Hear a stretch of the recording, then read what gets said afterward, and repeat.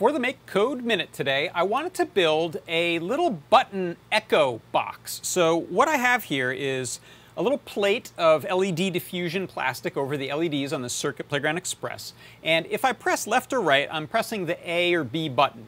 Now, when I press a combination of those buttons 4 times, it'll play them back for me. Watch. Left, right, and it plays left, right. Inside of Make Code, what you'll see is I have a couple of button events, and when I press either button, it calls a function called addButtonPress with an argument of either 0 or 1.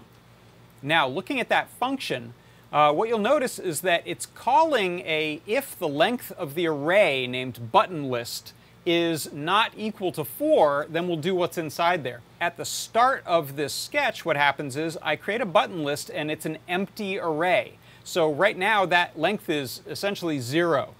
When I press a button, since it doesn't equal 4 yet, it's going to either call a 0 or a 1, depending on which button I've pressed, and then add a value to that array. And I've decided to pick the values of 2 and 7, since those correspond to LED 2 and LED 7 on the Circuit Playground Express.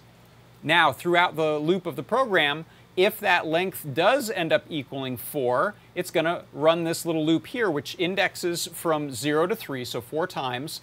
It will light up the LED corresponding to the button that I've pressed in a color that's appropriate for a little list array that I've created. When we have played back those 4 button presses, it then blanks the array again, and we're ready to start all over again. So here you can see that is how you can create a little button box inside of Make Code for the Circuit Playground Express. And that is your Make Code Minute.